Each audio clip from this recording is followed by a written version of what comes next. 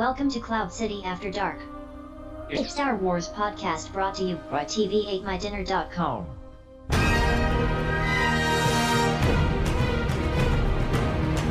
Star Wars, nothing but Star Wars. We know Star Wars. No land.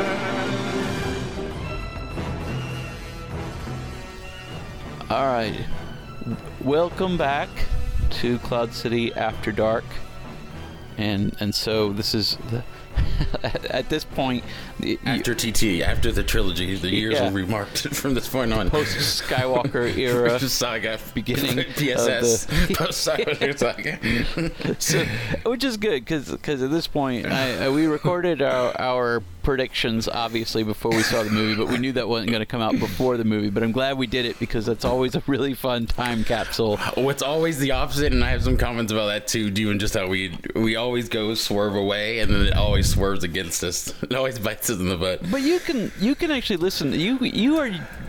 You are generally vindicated in these predictions a lot of times. Like a lot of times, like I'll predict something based on what I wish they would do. But I'm like, they probably won't go this far. But I'm going to say it. And then you'll say, but here's what they're probably going to do. And then usually that is like spot on. And like, here's what's going to happen. And this is what people are going to say about it. And that's, so like you're vindicated based on this particular one because in editing that after having seen the movie, it's like, Jesus, he called this whole thing. I sort of. Well, let's do. I'm going to explain the way I'm going to approach this real quick, and then we'll get into that point right away. I have to approach this because I want to do, because I didn't have the same experience as I watched Last Jedi. Last Jedi, I saw the first time, like, not that I didn't like it, I just like, this is a lot of stuff, but it's a lot of stuff I liked, you know what I mean? I just need to process how, this was a much different experience, so I want to but then I saw it again, and I want to experience, like, kind of, everything we talked about tonight, I might talk about in three lenses, like a superficial level, like the world cultural context, right? Movie reviewer, to me, Star Wars fan, expectation, deep, and then also the third one, and it's all going to be positive in the end. Spoiler alert. Because the third one is, I'm a Star Wars fan, so how can I justify everything that happened in it, right? Because I'm not going to give up on it just because I don't want something that happened I want to happen. You know, that's well, and I think I kind of have the same attitude when I was making my notes. Like I think it's more fun to talk about in those three different lenses because that's sometimes it matters right now. Let's talk about what is sort of justifiable in terms of what people don't like, and then maybe delve into just the sort of meta response and deconstructing that, because I think those are different things, like versus what we think is good in the movie, what you could arguably say is not working in the movie, and what you could definitely attribute to stuff that's happening outside of the framework of the film itself. I would actually do the opposite of what you said, just so we end up in positive notes instead of ending on negative parts of it the whole time. I guess that's true. Okay. I just feel like before we get into criticisms, I felt like it would be necessary to at least say some nice things. So that, because I think there was a lot of, I enjoyed this movie, and I think there's some good stuff, especially with, you see a strong critical reaction, you want to say, well, it's not fun to talk about the good stuff, but I think there's good stuff here. I enjoyed watching this movie. It's been so fascinating. We spent 3 hours talking last time, less predictions and more just about people's reactions. And this one, it kind of did what we talked about, how like people reacted differently, and then this one's all over the place because it's not as uniform as people hate Last Jedi, love this. That is true. You know, you get Gregs and other world, but then there's some people that are just like, yeah, it's fine. They didn't like either of them, so they're like, so it's like, I think this is, and I think that goes into what it's doing in different ways, and I think we can talk bigger about JJ and the meta, and like, I love how movies reveal filmmakers and we think they're intended something, and then you realize, it's like George Lucas in the prequels, like, we should have seen this all along, you know what I mean? Like, well, how do we, not in a negative way, just in the way they are, and it's a different take on it than maybe you or I or anybody would do. Well, there's a lot of factors to that. I do think we need to take some time at that point, like, I probably after we've actually talked about some of the points of the movie, but there is an element to what was in the movie versus our reaction based on how we're interpreting the authorial intent there.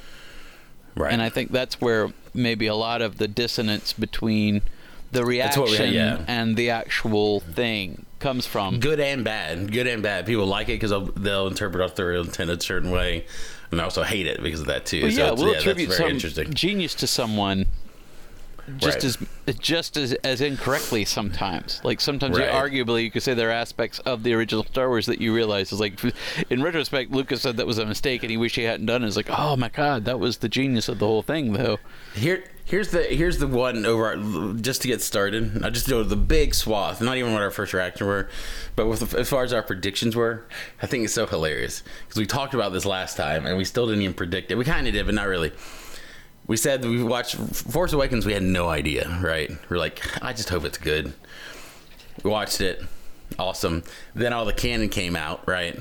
And that's why last time we were like super canony with our predictions. We're like Secret Lab. We dived into the lore and we really wanted, and they had just reestablished this new canon. This is something that crazy stuff at this stage is pretty much out the window. But at Force Awakens time, you're like, they're building the canon from the ground up. They can actually architect this so that the expanded canon ties seamlessly into the movies and all this stuff, and that can really work. And then by this time you're like, no, they just reset the board and we're back to that point of, if they don't like something in the canon, then the movies have the right to sort of throw it out. And there weren't hints in that expanded literature of what we could expect to see now that the whole thing's over. Like, there are a few things that you and I talked about, like, they've been hitting the unknown regions really hard, and we think that has to be a big part of what they're doing, and that turned out to be true. Little things like that did play into it, right? And I think what is funny though, what I was just saying is that we have. So we went heavy lore canon stuff into The Last Jedi, and it was like a 2-day long character piece about philosophy of the Jedi and stuff. You're like, and that we love happened that. like 2 days after the first movie, so it was less like an episode and more like a tiny pocket. Although it had a lot of really important stuff in it. It wasn't right. No, I get it. But then it was funny because then I felt like this time we tried to hedge our bets. So we're like, okay, we talked a lot about philosophy and Jedi and Rad Gray Jedi and all that stuff going into this. Then also we said, because we just heard rumors, we're like, I think it might be really like lore and heavy, like really deep, like Clone Wars-y type lore heavy.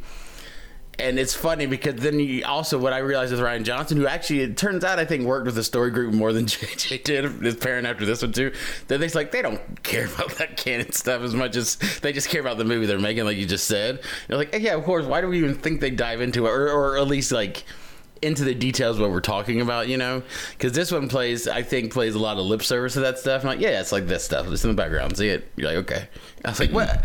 Yeah, and in some ways, I think it mines ideas from some of the poorer places in the expanded universe that they could have drawn from. But I don't know. We can talk about that a little bit more when we get into the meta side of things. But yeah, that's interesting to see.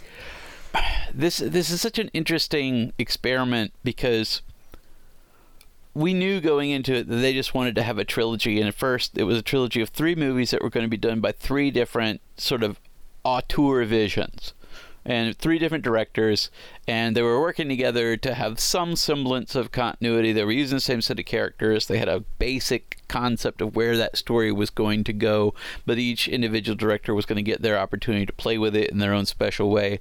And to the side of that, they were building a peripheral expanded universe to go along with all of that and sort of be cohesive. And we thought of it in terms of like Marvel, where like, well, you got a story group and they're calling the shots on stuff, and they're saying yay or nay to things that can happen or not, or at least integrating and they're working and together. J.J. Abrams has more say as to what he wants to bring into it than Dave Filoni does doing Rebels. But at the same time, that's the same group that's okaying all this stuff, and therefore, to some degree, even the peripheral stuff like the expanded stuff is all going to not be spoken through the same voice, but all speaking towards the same basic concept of the story structure.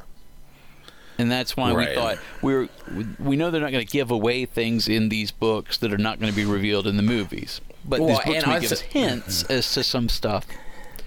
And here's the thing that I will eat crow a little bit on this. There are other people who maybe hated Last Jedi, and then here's a point I always defended, and I have to like elite crow a little bit and modify it, change it, which is people like I just have to, out of full transparency, like anybody listens to go, hey, well, you guys. Everybody complained about Last Jedi. Like, it's so stupid they get just another person to come on and do whatever they want to. I was like, yes, because that's what the other ones did, and that's how it all works. That's how creativity works, because George didn't know him until he came out with them the next one. You know what I mean? People didn't know. I mean, that's how they're not going to. Breaking Bad famously wrote themselves in the corner, and they didn't know. And that show feels like clockwork in the end. So creative people, that's how the process works. You don't understand. It comes from somewhere higher power. You know, whatever it comes from, it comes. And if you write, good writers can write themselves into corners, and then like that's where miraculous ways to come out of it come. And Marvel may have spoiled everybody in terms of how you do a shared universe, because nobody but Marvel has ever really been able to fully do that, where everybody has their directorial vision. Somehow that can come out, but there's, like you said, a template that we can continue to enforce where the brand is consistent, but we can still have these sort of individual flavors and color palettes that come through for particular movies. And I think that spoiled everybody, because you thought, well, they can do that with Star Wars, like maybe. Oh, and I still think they could have. My only problem is, and I think this is the problem with, like, let's look at it like improv, right?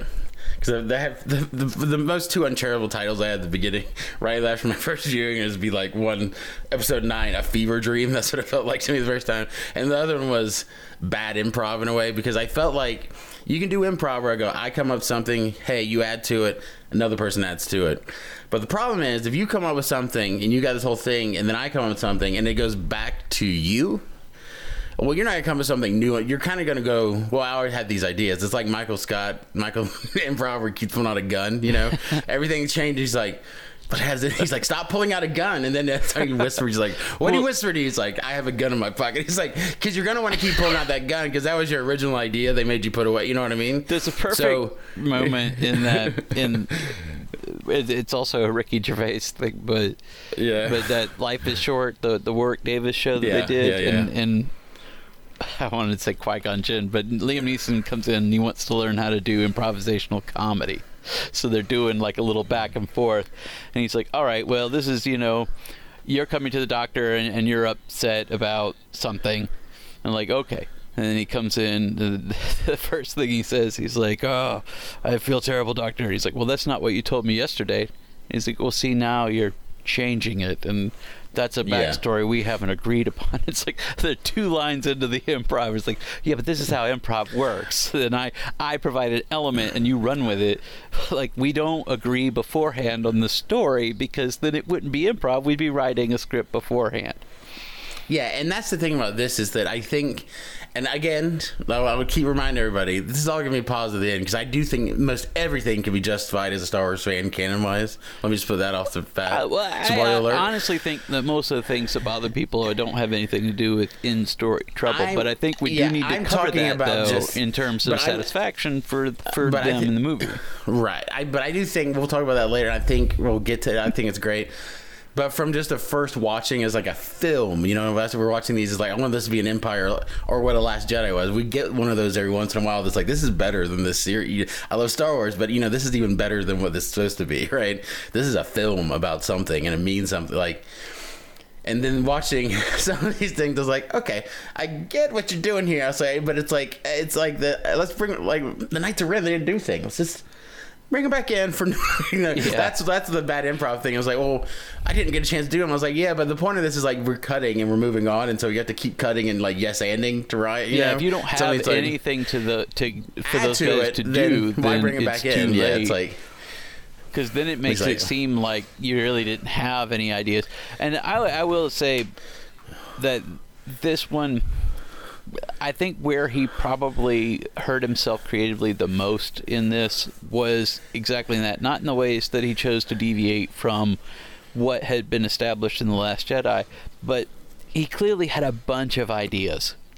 Yeah, and that's they what wanted my biggest to thing get is. them all out. And my biggest thing also isn't what he did. Even we'll get to the Palpatine of it all and everything. Yeah, we'll get to that. It's almost the execution. Like, I feel like, and this is why I love Greg, and Greg will probably be on one of these episodes, and I saw his review on Facebook, and I know he'd probably like it, because it's like, brings But he said one thing that I was like, what are you talking about? Because my biggest problem with this movie the first time, really almost the only problem I couldn't forgive, and it got better the second time. Well, the second time I saw it in 4DX, which is like an amusement park ride, and made it a lot more fun, is that this movie felt like it was like a 30-second scene, 30-second scene, 30. And Greg in this thing goes, he finally slowed down his frenetic pace. I was like, are you nuts?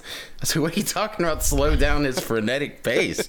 Like, I agree with you. I get that he likes me. It's totally valid, and I love you, Greg. That part didn't make sense to me because I was like, that was my biggest issue watching it the first time was, I was like, it felt like just, and I don't know if we're trying to analyze it as it goes forward, and that's just a part of the problem too. But it felt like boom, boom, I boom, think boom. some people and there's like have said 4 this, fake deaths or 5 fake deaths. You're like boom, boom, boom. I was like, well, what the fuck? two things there. One is one of the criticisms that I had come out of the movie, and one that I heard people bring up as well, was it was so fast-paced because you just sort of tried to work in a part 8 of your own leading into this part 9 instead of addressing The Last Jedi. You're just like, well, let's just quickly come up with our own version of part 8, and that'll lead into this. And obviously that creates pacing issues. The pacing issues create that problem where it's like, oh, we think this guy's dead. Oh, in the next scene we realize he's alive. It's like, just because the story doesn't have time for any moment to properly breathe. And that's the thing about it is too, I think the idea saved him. That's why this is going to be fine canon-wise.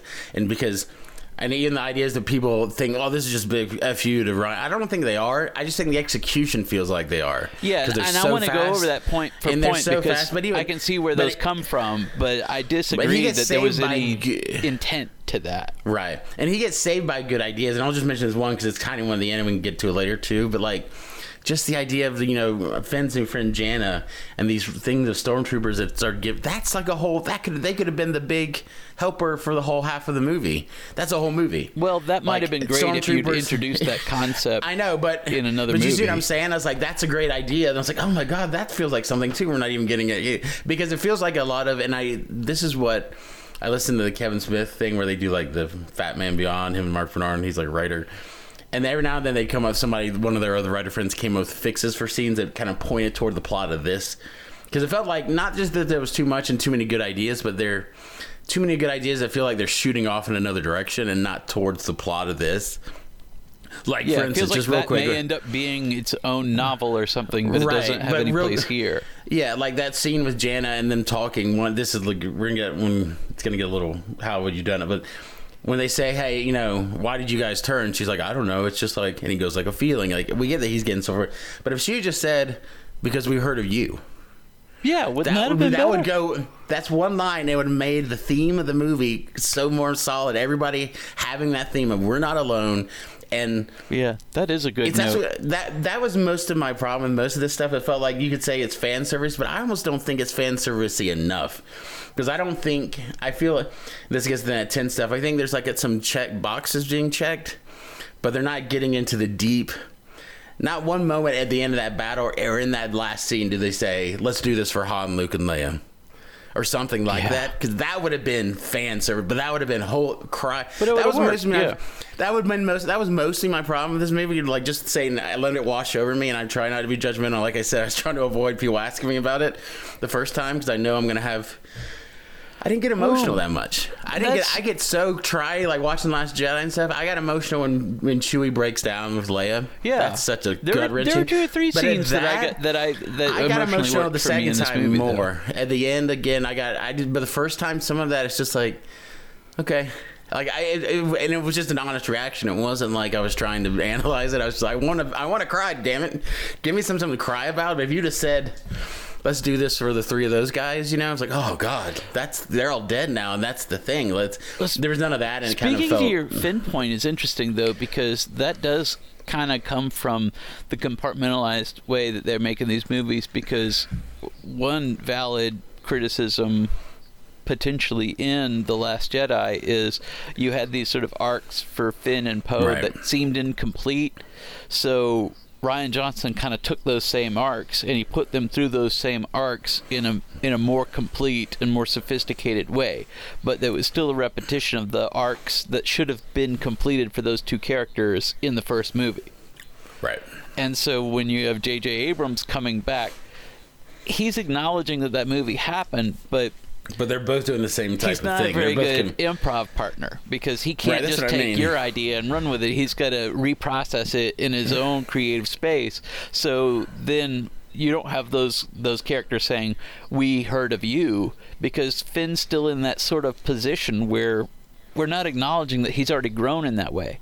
I mean, in the story place, he seems to have grown in that position, but the character doesn't seem very different, and they don't acknowledge him as being very different. Well, and they don't, and that's the thing too, is that they because they mention that and that reverence they might have for Finn.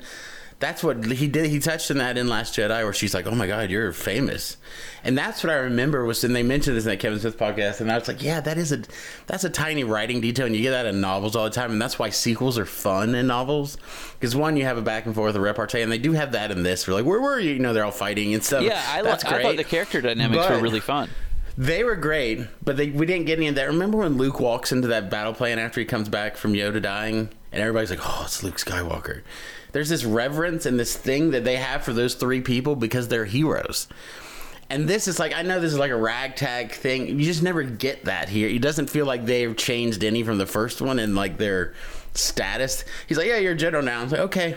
But you don't, there's a difference, and that's why the Last Jedi to me was, the Return of the Jedi was fun when I was a kid, because like, Luke's a badass, everybody's treating him like a badass. This is like totally different. He's different. It's another and part Finn, where and they those actors suffer did it. from Finn played the way that they part did the in story this. structure for those Yeah, characters, Finn, because yeah. in Return of the Jedi, when they're all flying out over the Sarlacc pit, they're having a conversation like they've been through a bunch of stuff together.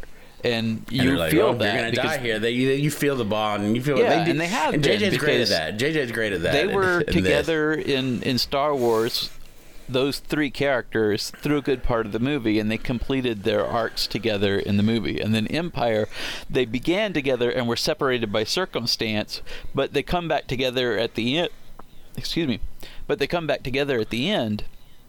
And the separation of Han being away from them is an important part of the story. It's not just a contrivance that they're all doing different things. So that becomes a part of their story too. Plus, there's a lot of time between each one of these adventures, where they even reference other adventures that happen in between, so that by the time we're at the end, that bounty hunter we ran into on Florida, all that stuff all that contributes part of it. And plus, they had an expanded canon. This is something that this trilogy doesn't enjoy as much. Disney is focused on stuff that wasn't related to this trilogy because they didn't want to give anything away. They didn't want to plan in that space to limit the films. But because of that, we don't have any expanded universe adventures that we as an audience inherently have seen them all together doing. There's nothing. So they were never in the first film are they all together in the same space. They're completely separated from each other in the second film. And now the third film takes place a few years after the first two movies, but the first two movies happen right together. So they try, and he does a pretty good job in the opening of this movie, showing them together and showing them have a rapport with each other, so that you know that dynamic exists. But one way, because of the way they've structured this trilogy, it's not progressive enough. Well, the characters aren't driving the plot as enough as it needs to be. Like, I was thinking about this. If you think about the beginning, it's great. It's popcorn. We love it. One thing being said, acting is amazing in this movie. All those guys, those 4 or 5 mains are great. Yeah, and they sell it. The movie works for me when I watch it. Adam Driver might be too good of an actor for these movies, by the way. He's so amazing and all this stuff. He's great. But for instance, Poe and Finn and them, Finn is acting like he's more important now, like he's responsible. But the Poe coming back, he gets on to her about saying, "What are you doing here? Training for what?" I was like, well, you know what she's training for. She's training to take on Kylo. That's an easy answer. Yeah, because he's not only a super Sith guy, but he's now the supreme leader of the First Order. It's more important than ever. That's another thing that they acknowledged in the first trilogy. Everyone knew the importance of Luke Skywalker and his Force ability because he was the only response to Darth Vader. Well, but that's the problem, though, is that Finn and all of them have no there's no theme or thematic stuff going on with him at all. Like, Poe gets a little bit down later on, like, I don't know if I can do without her, but you kind of already went through that, Poe, right? He already went through that trial of becoming sort of like a leader, and maybe the leader thing now is that he has to give that up altogether. He's getting on her for not being out there. It's like, Poe, maybe you need to be here. Because you need to lead all these people. You don't need to be you know what I mean? Like, all those, there's some and that things probably that should have been more the conflict that they were dealing with. They just didn't have any conflict. That's my point. Like, Finn and then they're just going these things with them. That's great.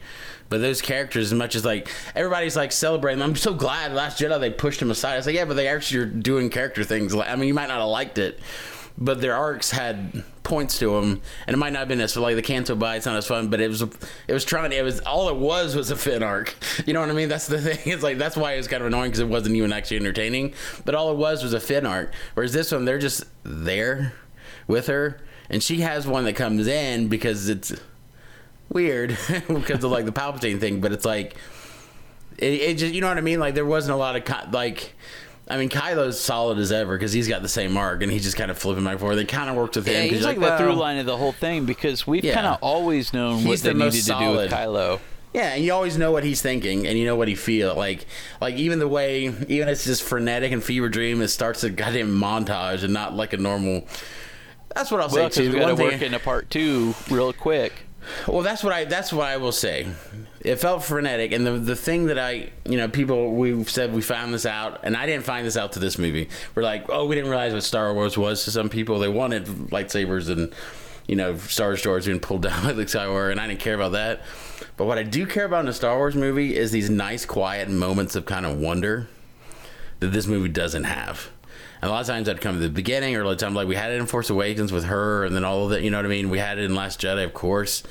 But these, like, contemplative moments where you're like, oh, this is beautiful. This is, like, something. It feels the opera, the space opera part of the space part, you know what I mean? It feels... Mm-hmm. Even the prequels had them. Come on, let me tell you, the prequels had it. Put it on mute. It has them. It has moments like that. And this has a thing at the end, but it's so fast too. It's like, this is another thing. We're checking this box at the end. Yeah, they're back here. It's 10 seconds. Boom, boom, boom, and we're done. Well, it's like, that's the like, biggest problem. Yeah, there's just too many it's like, things. I want a moment to breathe and have, like, the moment where, like, they had that Kajimi scene with Babu Freak, who's, like, great, by the way. And Babu Freak. Well, that like, stuff is what J.J. Abrams is really good at. Yeah. But that scene, if you look at it, that's the only scene they sit down for 10 minutes. And I turned to Zach, who watches, like, that was the best scene in this so far. Because everybody stopped moving, and we just talked about what we were doing next. Because before that, I get it, it's like a Goonies, Indiana Jones. But it's really like Finn or Rey going... I mean, this because because when I okay, I'm going. And they're like, "Where are you going?" Like, we're chasing your boom. I was like, "Whoa, what's happening?" Well, there's no mystery to the plot. It's like they could have had a more elegant connective thread, because there are too many. They keep swapping out MacGuffins. And that's the real problem. Like, at the beginning, we're looking for a spy. Why? It doesn't matter to the story at all that there's a spy or who he is. You can remove that spy thing, because what's important is that they're already looking for something. They already know the deal with the Emperor, and that's what they're searching for. They don't have to be looking for a spy to find a knife, to find a thing. Like, honestly, you and I said it, like, when we saw the trailer, we're like, well, I think they'll find a thing where they have to sort of unearth the spirit of Palpatine, and that's when they go back to Death Star plans. Like, bam, easy writing. Well, but then they're like, no, that's 9 MacGuffins off from what we're going to do in the movie. Or it's the opposite, because remember, part of those Thrawn books is that we've heard that there's these things, there's these weapons. I mean, of course, the Thrawn finds it immediately, but also, like, with the Katana fleet, it's like this mysterious myth thing. Does that even exist? And the East Side's trying to get control of it. And it's like this thing that creates... Because what happens when you slow down, not just the moments of wonder, but when you slow down and we're all talking about a plot and a plan, like Joss Whedon scene does great meeting scenes, right? He does great at it. Everybody's sitting around talking about what they're going to do next. You can create this mystery. That's where the Goonies thing happens, because they're in the attic and the music starts playing. It's like, this is the legend of One-Eyed. Like, you can have these, like, oh shit, this is fun. I'm interested in what this journey is going to be now. And you could have, like, this is this mysterious, Katana fleet. It's 1,000 Star Destroyers, and nope, first minute, blah, bring them all up, blah. It's like, whoa. It's like, because here's the problem. They're just like hitting. They have it on the gas immediately. And I'm like, the alternate second act of this that is introduced at the beginning of Episode 9 is some kind of what we're talking about. some kind of mysterious threat from the unknown regions. Like Kylo is investigating on his own because it's a threat to him because he doesn't want the Sith to rise. Yeah, and the rest of them are just trying to find out what's happening. And the big reveal at the end of that movie is that the Emperor is alive and he has a super fleet. Yeah, it's a mystery. But we don't get none of those reveals because they want their story to start where all of that is already established, so they just jam all this exposition in. Real quick, one side.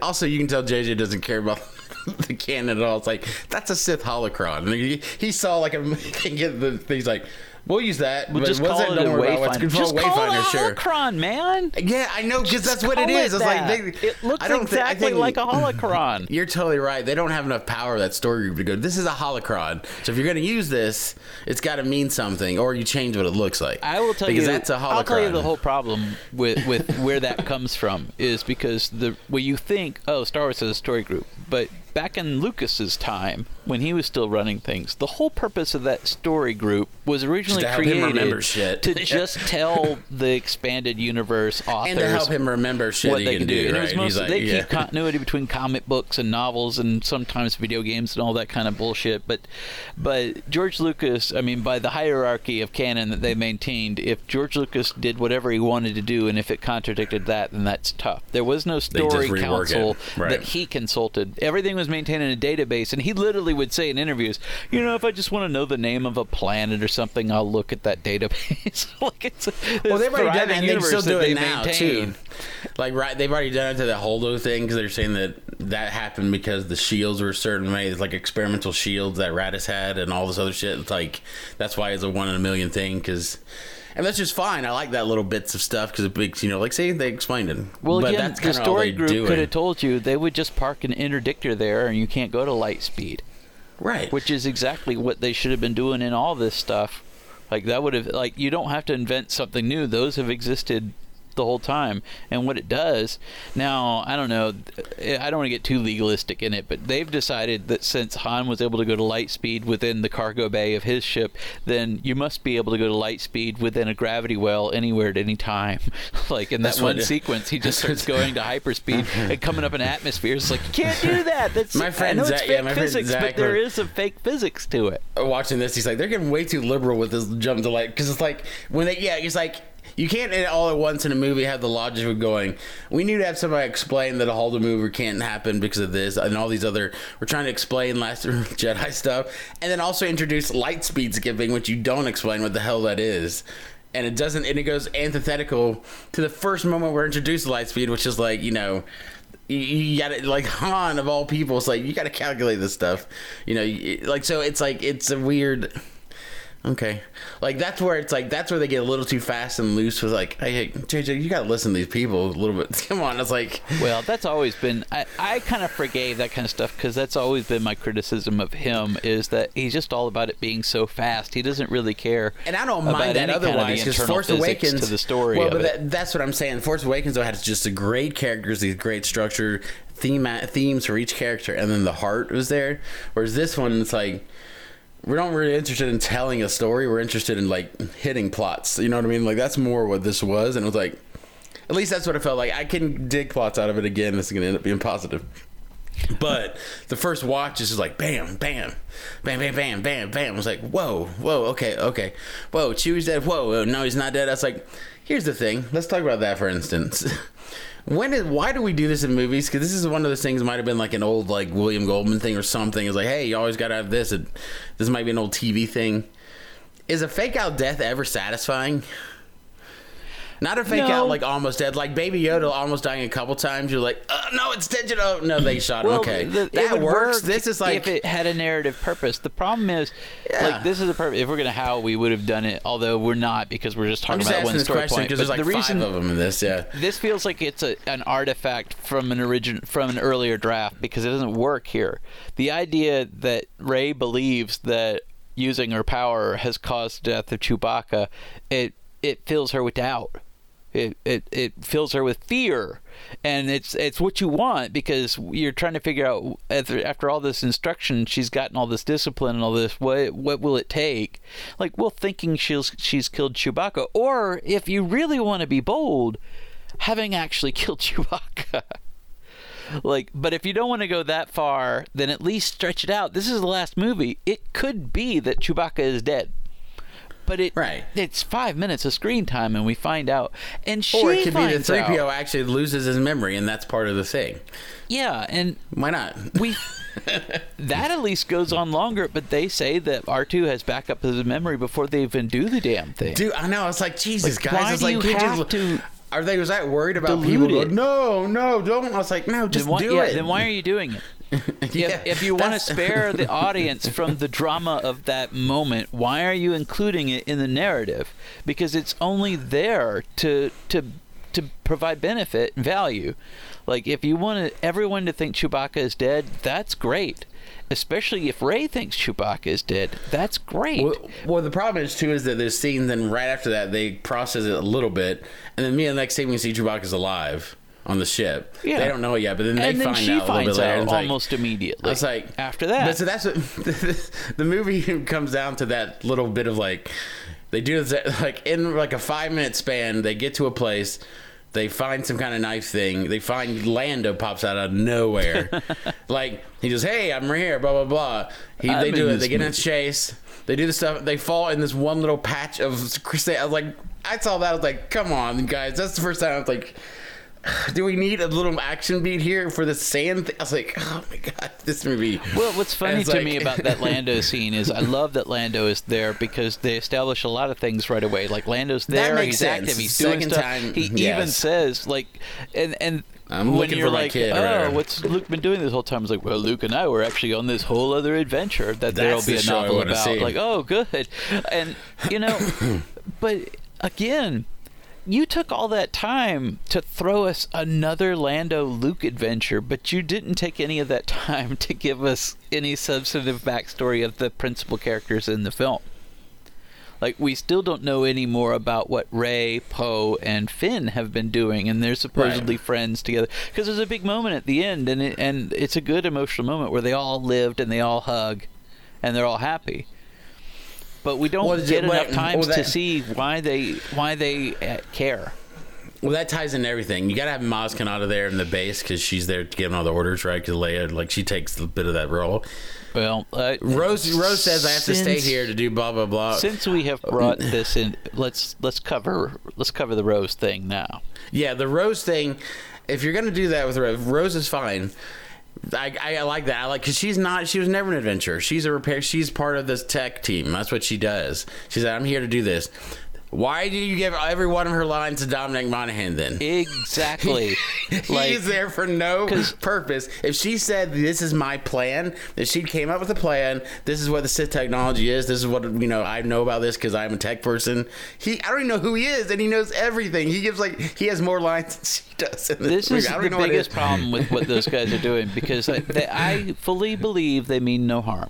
When this I don't think it's. I just think there's a fun party, and that's what the movie feels like. Effort to not have Rose do something, but at the same time, because Chris Terrio came in, he said, "Well, our idea was that she was going to be sort of the Leia surrogate because they had to take random lines that Leia had said and make them mean more than they really mean. So somebody has to be there to repeat what Leia says in a more meaningful context." But. And then he says that's why some of her scenes got cut, because some of the Leia stuff, they couldn't make it work, the effects. But like you said, that being true, why are there so many other characters who are fully introduced in this movie, like Dominic Monaghan is just there saying things? Who are you? He's in the first scene with the Resistance. Why are you here in our movie? When the Palpatine thing comes in, they're like, yes, Sith, cloning Sith things, only the things the Sith know. I was like, who are you, man? It's like the Big Lebowski. Just a guy. For you, man. It's like just snickering in the corner. I was like, get that to Rose, because if you give her that authority and that knowledge, that makes her, she didn't have to go fight, and they put her fighting in the end. I was like, she didn't need to do that. And it undercuts she just needs to be the smart. That she, like, her scenes are cut because there's not enough time to include all this stuff in the movie, and then there's just a guy there saying he's stuff fine. that I could like be Donnie Mahan a lot. I do too. If he'd but been there before, it'd been great. But we it's don't like, have any more spots, so everyone doesn't I get get to Carrie play. Russell. Like when Carrie Russell's a great character because she brings up Poe stuff, which kind of negates his comic book thing, which means they don't care about canon at all either. Well, but like, I've got some notes on that as well. But yeah, her character at least but she means something. She's a toyetic, and it's a future. if nothing else. Like she's an action figure in a helmet. I get why she's there. Well, but she's also a past and a future for Poe too. I like that, a little bit of like, well, they could be together. And obviously she had feelings for him. It was an emotional thing and not a, just a crew betrayal. So I was I get to some of that, but yeah, she certainly serves a narrative purpose, whereas that character, Dominic is like, anybody could have said that character's we already line. have Snap. We already have Snap doing that and he's stuff. there doing the same thing. And I'd like Snap because we already saw him in another movie, so he's fine. Snap's actually more involved in the expanded canon than anybody else in this trilogy. I know, he's had more screen time. I know, and so that's what's funny about this thing is that every scene Don Magan just walks through and explains something and walks away. I was like, did you ever see the Brain Candy, the Kids in the Hall movie? Yeah. Well, I don't remember that much. I've seen it before. It's pretty old, but Dave Foley had just started working on other stuff, so he had very little time to work on the movie with them. He didn't play many scenes, but they would try to fit in where he could. And they would have the scene where the scientists were all talking, and he'd just show up in the doorway going, "We did it, guys! Great!" And like, who are you? Just a guy? Yeah. And that's like, I just think of it's just a guy. It's like, finally, we're going to stop the Emperor. It's like, who are you talking right now? And since when are we fighting the Emperor? This is a lot of information. Well, that's what I'm saying. That's why it feels like it's just so much. It feels... And Oscar Isaac, I swear he's doing his best job. He's great. I love Oscar Isaac and everything he's in. But that first scene, there's just stuff, these lines don't sound natural coming out. And I was like, maybe it's because the plot's not justifying these yet. Because he's like, it's true. The Emperor found a way to come back. Well, that's because they just have to hammer that point home before the audience has a chance. I was like, they spent up the marketing letting us know because I don't know. It would have been better to have it be a reveal near the end of this movie instead of to just say it at the beginning. Well, but what if but I even don't mind. I do love those first lines in the crawl. The dead speak. I love that. But what if that was just like an exclamation saying, "Hey, the dead speak." There's this mysterious thing that some people are saying is the Emperor. We don't know.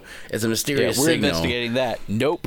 Boom. In the crawl, they spoil it. They go, "Oh, he's back." Apparently, it's definitely for real, the Emperor. And then in the very first scene, I don't mind this Kylo scene, but there are some problems with it at the very beginning when he's questing. Because first of all, I'd love to see Kylo on that quest. That does look like a movie I'd like to see. Expand that out. And he's on, and you find out afterwards that he's on Mustafar fighting the Guardians of Vader's castle. And we have to read that later. Like, how is that not the whole movie? That's amazing sounding to me. I don't know why you didn't just have him and Rey storming that castle every Star Wars Mustafar. Movie, Plus, usually starts with a little bit of quiet, and I like it like that. Those guys look exactly like the guys that the Knights of Ren fight in Rey's vision in Force Awakens. Yeah, with the big helmet things. What a big payoff that would be if you would just take a little time with that. But instead, maybe that's what I meant. Done during what would normally be the open credit sequence in a normal movie. And then he gets to the thing, and in like 3 lines of dialogue spoken by 3 different actors, the Emperor just tells him, "I'm Snoke and Darth Vader." And he's just kind of he's in the corner of the room too. I was like, "Well, this is very unclimatic." Like weird. Anticlimactic. It's like, and I was like, I mean, the Snoke thing. Him being a clone, I get it. It's cool. I don't have a problem with that. But it's like, I don't have a problem with any of it story-wise. It's just the pacing of it. Execution-wise. Yeah, that's just what I mean, delivery. It's just shouldn't he come in there, and him be like, what if they, had him be on that throne and he goes like, oh my God, what is it? Like that would have been, you need to, if that's going to happen, it needs to be like, it's just like he finds him in his lab somewhere and he's in the corner eating a sandwich and he's like, I am back here. And we're like, now that you've found me, I'm every voice you've ever heard. And then just jumps to something else and like, okay, that's a lot to swallow right away. Okay. Yeah, and we cut to the Resistance and they already know it. So it's... This movie counted on the marketing to give us half the backstory so that we would know walking in. But the problem is the thing that I talk about, like we say deep lore, when I saw that, I was like, oh yeah, they're going to show the snow, going to show all the cloning. They don't explain any of it. They just have it in the background. He just has like, a bin. He's got a jar full of Snokes. Can I know what? I know you had like a different contingencies. Like which one was it though? I just kind of want to know. And I was like, and I know it might sound like the Snoke people, but I was like, the whole point of this is that like it has to be like a mystery. And the reason it's a mystery and a reveal is because it seems improbable. Right, that you just come back or something would happen. Like Snoke, which is a character, who cares about what he is? That's your expectation. But Palpatine, that's built-in expectation. We saw him blow up, which he really did. Up. Like they explained that too. I really was dead, but I came back at an undisclosed point in time. And I've been running like, well, hold on, because you had a contingency. Because everyone was saying, well, what was Operation Cinder then? Because this was in like the video games too, and it was in the Aftermath novels. Where it's like, but you told your people to blow up like everything, your planets, the Empire and the Rebellion together. If you were ever dead, like you'd think that contingency would take into account that you had the ability to resurrect yourself. Yeah, that's what I'm saying. But those things are cool because they're an interesting thing. And if somebody discovered that, and then if you had Kylo for the first 15 minutes discovering that, you know, and like Huck's like, what are you doing? He's like, this is what I found. You know what I mean? I'm going after this. Whatever it is, it's like, let us be a part of that mystery because that makes it more interesting. When you're just dumping... Like, boom, I'm back. It's like, well, it's like a Freddy movie at this point. You're like, okay, orgy it's of exposition at the very beginning of the film. A film that already begins with a text crawl to let you know what's happening. There's just no subtlety. That's really what I miss. This lack of just subtlety with this. Like, hey, let's have a scene that's like. Because the Emperor looks so cool in that scene. The Emperor is terrifying looking. That's my point, though. Like what I said about the Emperor. With this thing and with Finn thing, all these things, none of these are bad ideas. Give it another hour and spread these scenes out and give it a little bit of mystery to it. And I think this would have been, and I think it's fine because canon-wise this all works and we can talk about that. But just as an experience of watching it, not feeling I went on like this roller, I was like, whoa. It's like, I think it's a feast for the expanded universe as opposed to Last Jedi, which didn't give the expanded universe much to expand upon. Like this seems like it's nothing but Easter eggs that need to be fleshed out in separate stories. Well, yeah, it was nothing. But that's also sort of the problem with it. Everybody's like, what because everybody's like, what a great finale. It's like, what's finale of anything? She's a Skywalker. She's still a Jedi. Nothing's changed. What finale? What is final about any of this? You're having her wrestle with the revelation that she only just learned. Right, and you didn't explain how he came back, so I assume he can just come back, right? Why not? What space magic makes it not possible now? I don't know. Yeah, because they blew up the Sith homeworld. You show him getting blown up, but I saw him blow up before, so I have no idea. Also, it kind of negates Anakin's sacrifice when you just have him come back for no fucking reason. Too, it's like, okay. Like, they could have, you know what? That could have been thematically there. If you had another scene where they could sit down and talk about it, and they go, and Rey's like, and of course this could have been Leia, but maybe it could be somebody else with Maz. You're like, what happened? I was like, or to Luke, right? You go, but he did this. It means nothing. What your dad did, what you did. It's like, no, that's how life works. You know, it could have been a whole theme about. Yeah, that actually would have worked if somebody had just said, fighting. They keep showing back up, but we keep showing up. The greater battle. You're just trying to do the right thing right now. And you're trying to do your part at that moment. It's a long defeat, like the elves in Lord of the Rings or something. Yeah, you're the fighting darkness the long defeat. is always going to come back. Right. That's the one big thing. I think thematically they were fine on most everything. Like we're just talking about story stuff, and I think thematically this is a fine ending for it, and they did kind of what I thought they were going to do for the most part. But I do feel like this idea of the darkness being a part of everything all the time, I feel like that's something the Star Wars story as a whole is still kind of failing to communicate, even though that's what it renews itself and comes back every time, so that's there as part of a cycle, but no one ever accepts that. On the whole, it's like, well, there's always going to be something like Palpatine. Well, that's the problem. Always going to be a shadow. to I know, the and light. that's the thing. I mean, if you really want to, maybe that's why they just don't end it. I mean, this is where I'll get weird and corporate-y, cynical or whatever.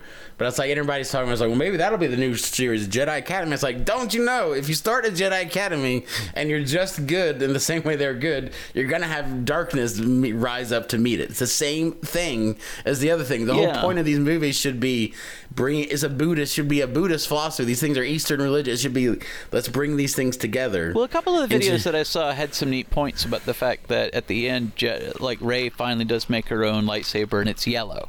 Yeah, because that's like the Sentinel, Guardian ones are yellow lightsabers, and they're all about the balance. They're scholar and a warrior thing or whatever. Yeah, which I think is kind of cool. They're not about just being the space police. That's the thing about this, that they have these touches that are there if we really just want to use our own headcanon.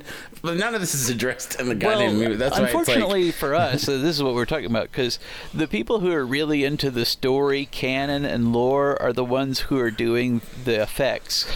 Like so these little artistic effects are like, stuff, this means a whole lot. But yes, J.J. Abrams is like, I don't know, space wizards.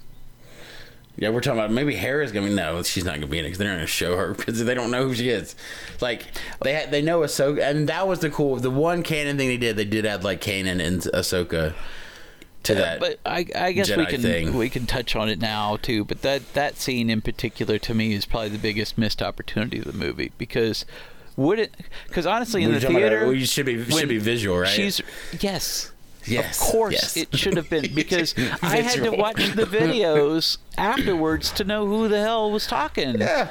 Through the so it means that's nothing. The way you bring. If you'd had a live action version of Ahsoka and you get a Freddie Prinze Jr. You got a Freddie Prinze Jr. play him. It would have blown my mind. Amazing. And you had actually Hayden Christensen there too. Like, well, that's how you bring all that together. We said that in the predictions. You needed Ewan McGregor, that.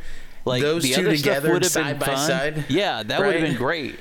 That would have been a great way to do. But you absolutely needed Hayden Christensen to appear and with say Ewan stuff. McGregor right there to each other. Now they're Force ghosts, and now they're friends. Now and all the stuff that made it matter. To not do that baffles me, because they put that scene there and understood the importance of those characters in that moment. Almost believe that you might can't have even been tell what's happening in the movie when you watch it. Maybe the only thing I can think of is that was a reshoot. Like maybe they didn't have that moment, because you remember how they said in the Force Awakens they're fighting and he gets her against the cliff. And he's like, you need to teach her. I can be the Force. And she does that. That whole conversation didn't exist when they shot it. She just got to that point, and then she just started fighting back, which baffles me. That makes sense. And then they got there, and she's like, no, the Force. And then she concentrates and then beats him. That was a reshoot. They did a Bad Robot. I wonder if maybe they had her crawling down. People just, because it works. It was like, hey, I'm just going to get up, while you're doing that and then fight back. I don't know. It was, to me, it's like, that by itself was a wasted opportunity, because if you're going to see that... It just feels like we're not going deep enough. It's like, if you're going to go all the way, JJ, let's go. Let's do fan service. This is the last one. Why are you... Yeah, it's like, come on. Like... why aren't we showing Han as a Force Ghost too? Fuck it. Like, you don't care about this canon. Let's do that. Well, show him as that. I like that they managed to bring Han back in a way that I would have said having a Han Ghost is dumb, but the way that they did it and had him return and try to make it ambiguous or whatever, but I don't care. It's Han's Ghost. Let's talk about it in a second. Let's finish. Say what you want, but I thought it worked really well the way they did that. Let's get to that. Let's finish what this scene is, though. So you're saying that I agree with you that it all should just be visual. You should have those people standing behind her, because they had all the. It was honestly, it was confusing and wasted, because I couldn't hear everything everybody was saying or identify who was speaking. Right. So it made no difference. You hear Liam Neeson. So yeah, and you're trying to work out. It's like, is this new dialogue, or are they just playing like old dialogue, like in a montage? I can't even tell. And then like the videos afterwards, people broke it down, like, here's all the dialogue. It's like, well, that was pretty interesting. I didn't get that when I was watching the movie. So I'm sure the casual viewer wasn't getting any of that either. Because I love it. Because then if you're going to do this, and this again, and we'll get to this, the reveal of Palpatine thing, which there's not a good execution. If you're going to do that, the Palpatine thing does work in the end, because there is a poetry to it, right? You have the poetry of the Skywalker and Palpatine fighting. I get that. Yeah, but the fact that all these Jedis helping this Palpatine girl It's great. It's great. I love the balance of that. It's a great thing because technically she shouldn't be a Jedi by all rights, right? But she is, and she's the most powerful Jedi. But it's so weird for them to ascribe so much importance to bloodline there, which is what they were getting away from. I know. Yeah. Well, I'm using my revisionist to say, let's say that is the case. Let's go in. If you're going to do that, let's go all the way then. And then somebody, they said on the Kevin Smith thing, I was like, I agree with this. I don't think Luke should have pulled those starter stories out of the sky or whatever they wanted him to do. She should have here. Why didn't she? You know what I mean? Like, she's the Jedi. She is the apex of a Jedi, of this thing, the ultimate power. Do something crazy or do something like, I mean, she did is fine. She did her defense thing and it blew him away. And I was like, stop shooting lightning if it's blowing you away. Stop doing that. He's like, stop hitting yourself. Yeah, I thought you would have learned this the last time. I was like, the lightning. But this is like the third time, Palpatine. I was like, yeah, don't do that, you dumb. But like, I guess I'll accept that because that is the way, like, that negative energy comes back onto you is what that symbolizes. So I'll accept it. There's some stuff at the ending you could have done that I felt like, you know, when you get into it, like I mentioned that Finn or anything earlier, you could have Finn come on the line. The whole point is they're getting to a broadcast station where he could broadcast the First Order troops and go, I used to be like you. And they had this huge mutiny of First Order troops. Wouldn't that have been crazy? Yeah, that would have been fun. I don't like how they spend all this time with him and these people. I don't like how they spend all this time with him in all these movies and then her. It's like, look how human they are. Let's go kill all of them. I was like, they're humans though. You guys have established how human and like they have no choice. They're little kids. They're babies.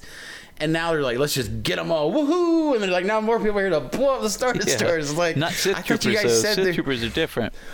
Yeah, but there were some people on those other. That's what I'm saying. What if those guys that are mutinied against? You know what I mean?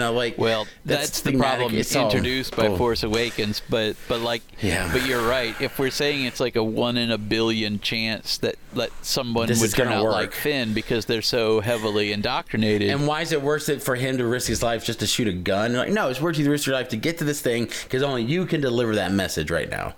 Right, and that's why they said that there's not like an emotional heartbeat to a lot of these scenes that are happening.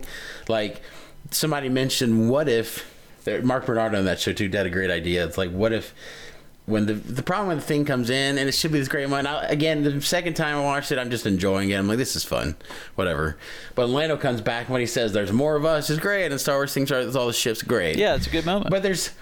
But it's not as emotional as it is. Really, it's not a. We have to compare it this year to Endgame, right?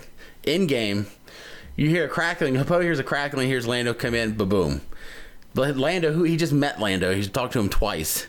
There's no emotional connection to him and Lando. He's emotionally connected to these people. Came. It's great, but we don't feel him. It's more just fun. You're like, all right, let's do this.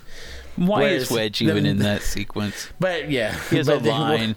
And he comes in. Nice shooting. We're like, nice flying, Lando. That's what he says. And they have all this backstory between him and Snap Wexley. Snap Wexley dies before Wedge even shows up on screen.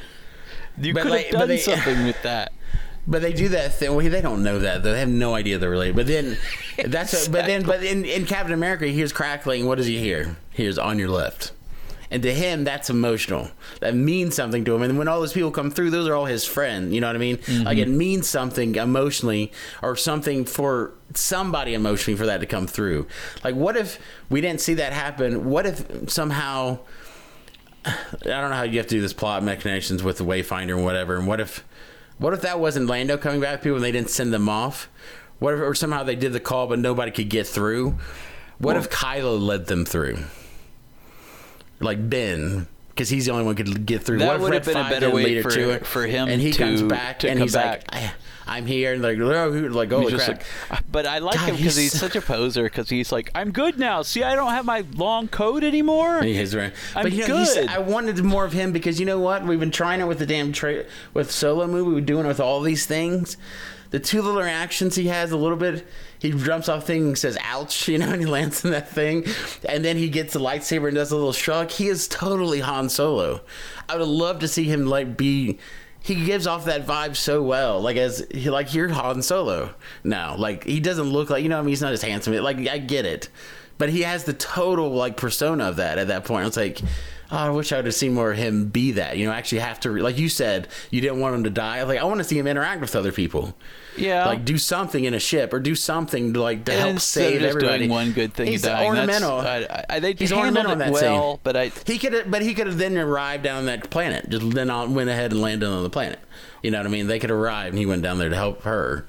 So it's like, this is all, we can get into this way later, but I'm just saying, the stuff that he does, that's the stuff that I do like. I like how he becomes Han a little bit. He's like, ouch. And just that little bit, it's like he's the only subtlety in this movie. To be human is what all that really comes down to, and it works. Well, let's talk about that scene, because I'll say all the stuff in this movie, I love that scene. From the fight to how it ended to how he turns, I think it's great. I like it. I do. I don't want to see him get thrown in a hole. I really think if you were going to go this way... No, I'm not talking about that. I'm talking about the turn scene for him. Oh no, yeah, you're right. That's pretty much perfect. It might be the best scene in the movie, like as far as being like it is the best scene in the movie. Yeah. It's one of the best scenes in the trilogy. If you want to talk about like pure payoff of what they're trying to do, that scene actually works a lot better as the culmination of their story than what they ended up doing with him and her facing against the Emperor, which didn't matter.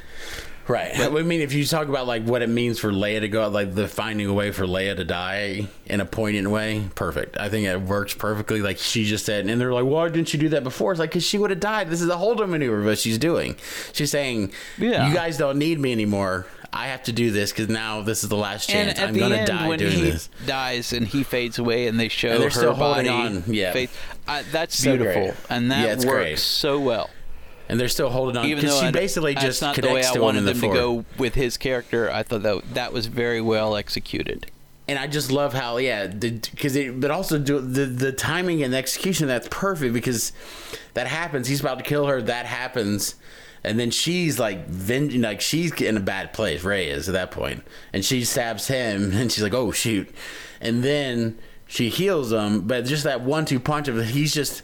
Because basically what somebody called over, I was like, what did Leia do? It's like she gave him a force hug, basically, right? That's what she did. It's like not a force protection thing, but she's like, this is my essence, and you remember that. You know what I mean? Like this, be in touch. And he's like, oh. And that's something that I think that they did actually take a page out of Rian Johnson's book. Some of the things they did, extended that stuff they did. That they did. I mean, when he said, I was really inspired by Rian Johnson to get out of my comfort zone. It's like, that's interesting, because I don't see you taking a lot of risks, arguably, here. But but he did, in the sense of him trying to follow up on what the Force was and what they could do with it. To provide he emotional did expand things. on that. And I think that worked really well, especially in terms of Leia. Because they do that, and it's like... And then what she says to him, she's like, I wanted to take your hand. I wanted to take Ben's hand. And that's all heartbreaking, because she's also phenomenal in these movies too, right? Mm-hmm. And she just I thought it was funny the first time I watched it, like, she's going to leave him? Okay. But then I was like, no, I get it. She's also just wants to go away and die at that point too. She just hates all this stuff. And then she leaves, and then we just get that great scene when he says, "Hey kid." I was like, oh my God. That was a good fake out. They pulled up the money truck. I thought that was going to be Luke. When I just heard the voice, I actually thought it was going to be Luke. It was, and he's so great. It's like, that's the one gift of Force Awakens, is that Harrison Ford showed up for that movie, and he is on. And this is the same thing. I'm like, oh my God, he does care about this. You know what I mean? Like, he brought it for whatever he likes, JJ or whatever it is. He was there. I was like, holy crap. Yeah, and it really did bring Kylo's arc home, and it made it work. And it's the greatest thing too, because everybody's pissed about him dying. You get a little bit of closure in that too, right? It's a little more poignant way. And to the last thing that he says in the Star Wars universe is I know, because Ben's about to say I love you. And I was like, oh my God, I kind of missed it the first time. The second time, that's the crying moment. The second time, I was like, oh my God, that's beautiful. That's perfect. And then he throws the lightsaber away, and he turns around to look, because he's still like a little kid. And he's gone. It's like, I like all this. This is good. I approve of all this. And how this scene with Luke, I think, worked. A lot of people thought that subverted The Last Jedi, and I don't believe that, because... and Chris Terrio said the same thing on that, too. He said, well, we weren't trying to undo what had been done. We were trying to follow what had been done, because Luke is in a different place at the end of The Last Jedi than he was at the beginning. He doesn't He's not that grouchy old man who would throw away the lightsaber. Right. Anymore. I totally agree with you. And I think it just suffers because of the pace of the movie, and the movie's not inviting you to look at anything deeper, right, with depth. And so, and the movie has done plays like so a greatest many hits, things and if that you're unfortunately seem to deliberately subvert The Last Jedi. It just feels like another one.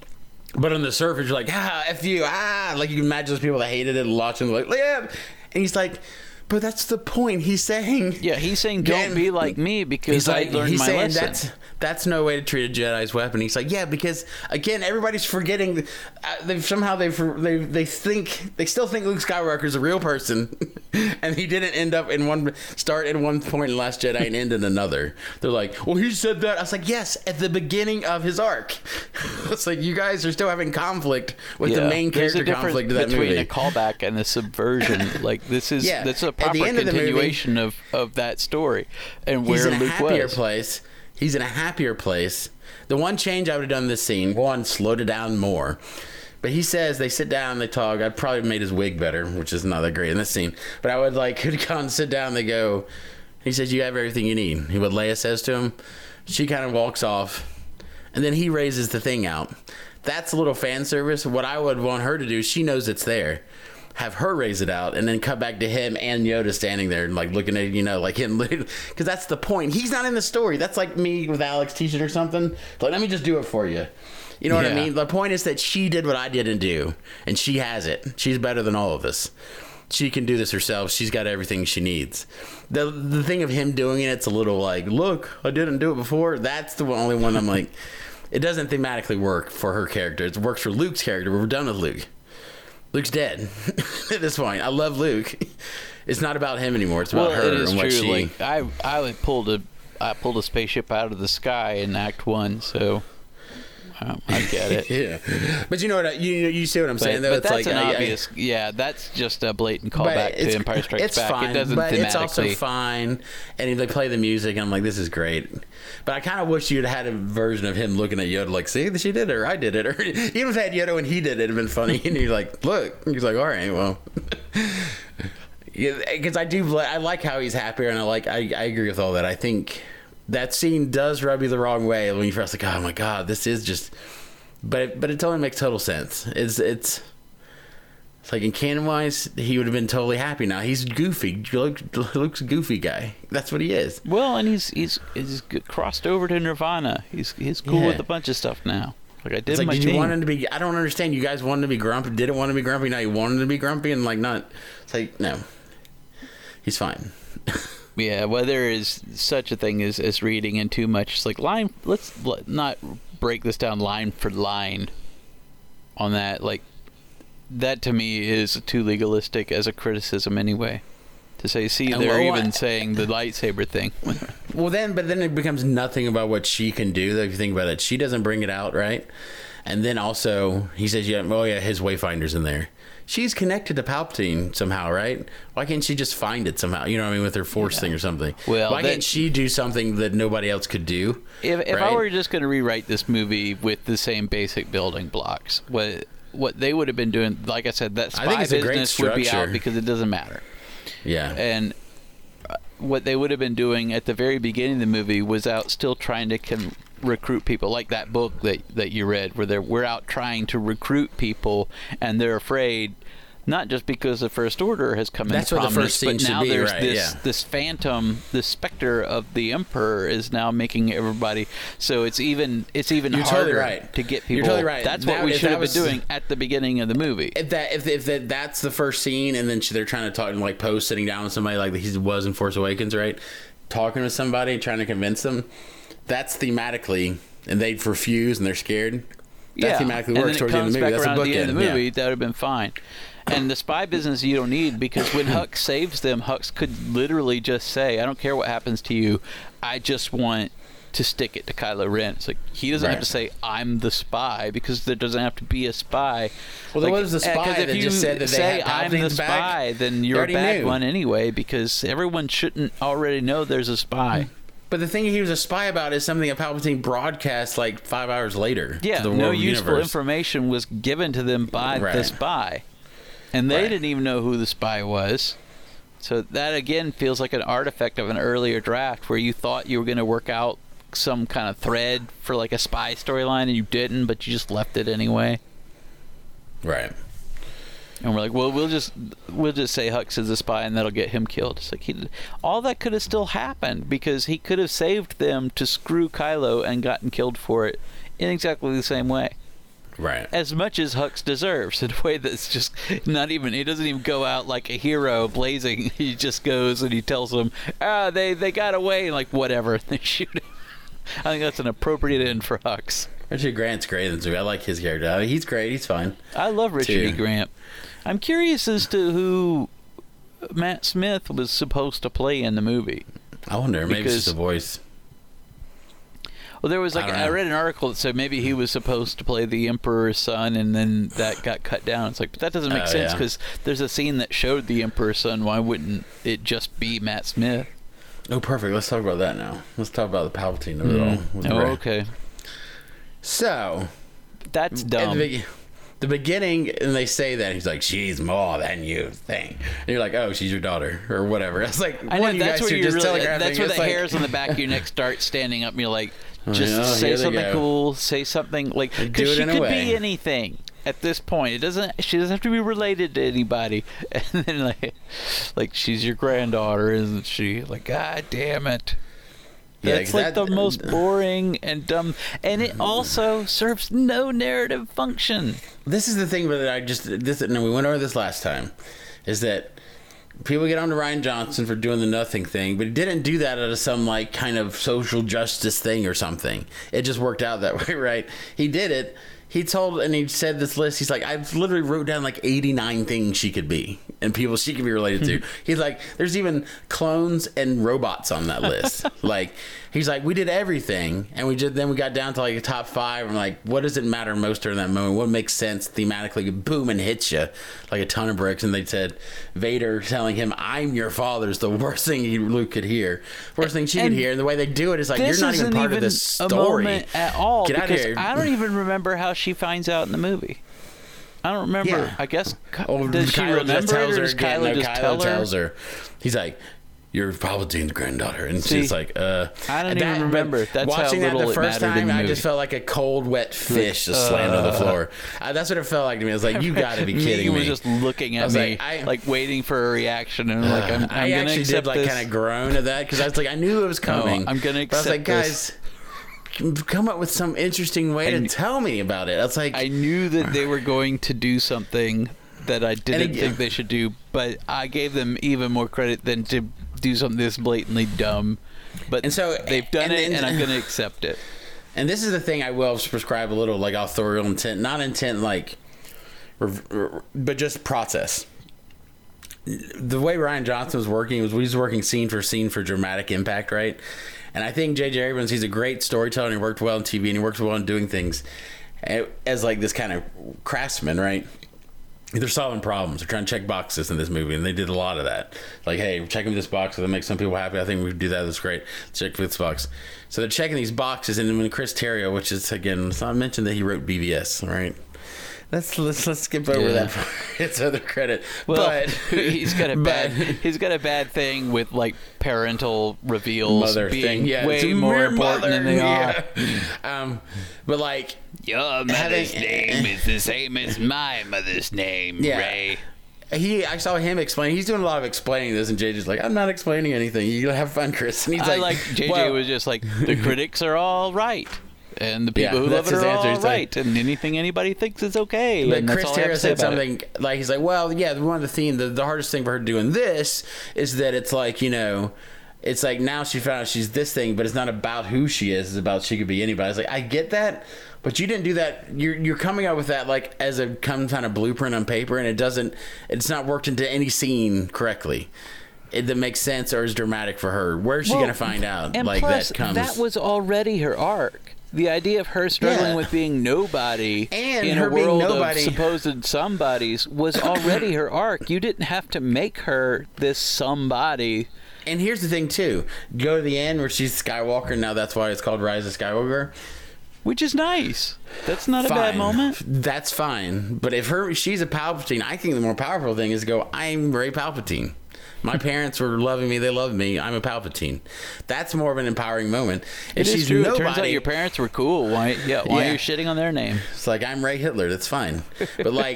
But to me, that works when she's nobody. When she's like, I don't have a last name, but you know what? Now, in honor of you guys, I'm Skywalker. That introduces a lot of dumb backstory that we're going to have to fill out in expanded who are her canon parents? now. Who did he sleep with? He had a son, a kid. And there's already things like, see this creepy lady from the prequels? That's probably like, stop it already.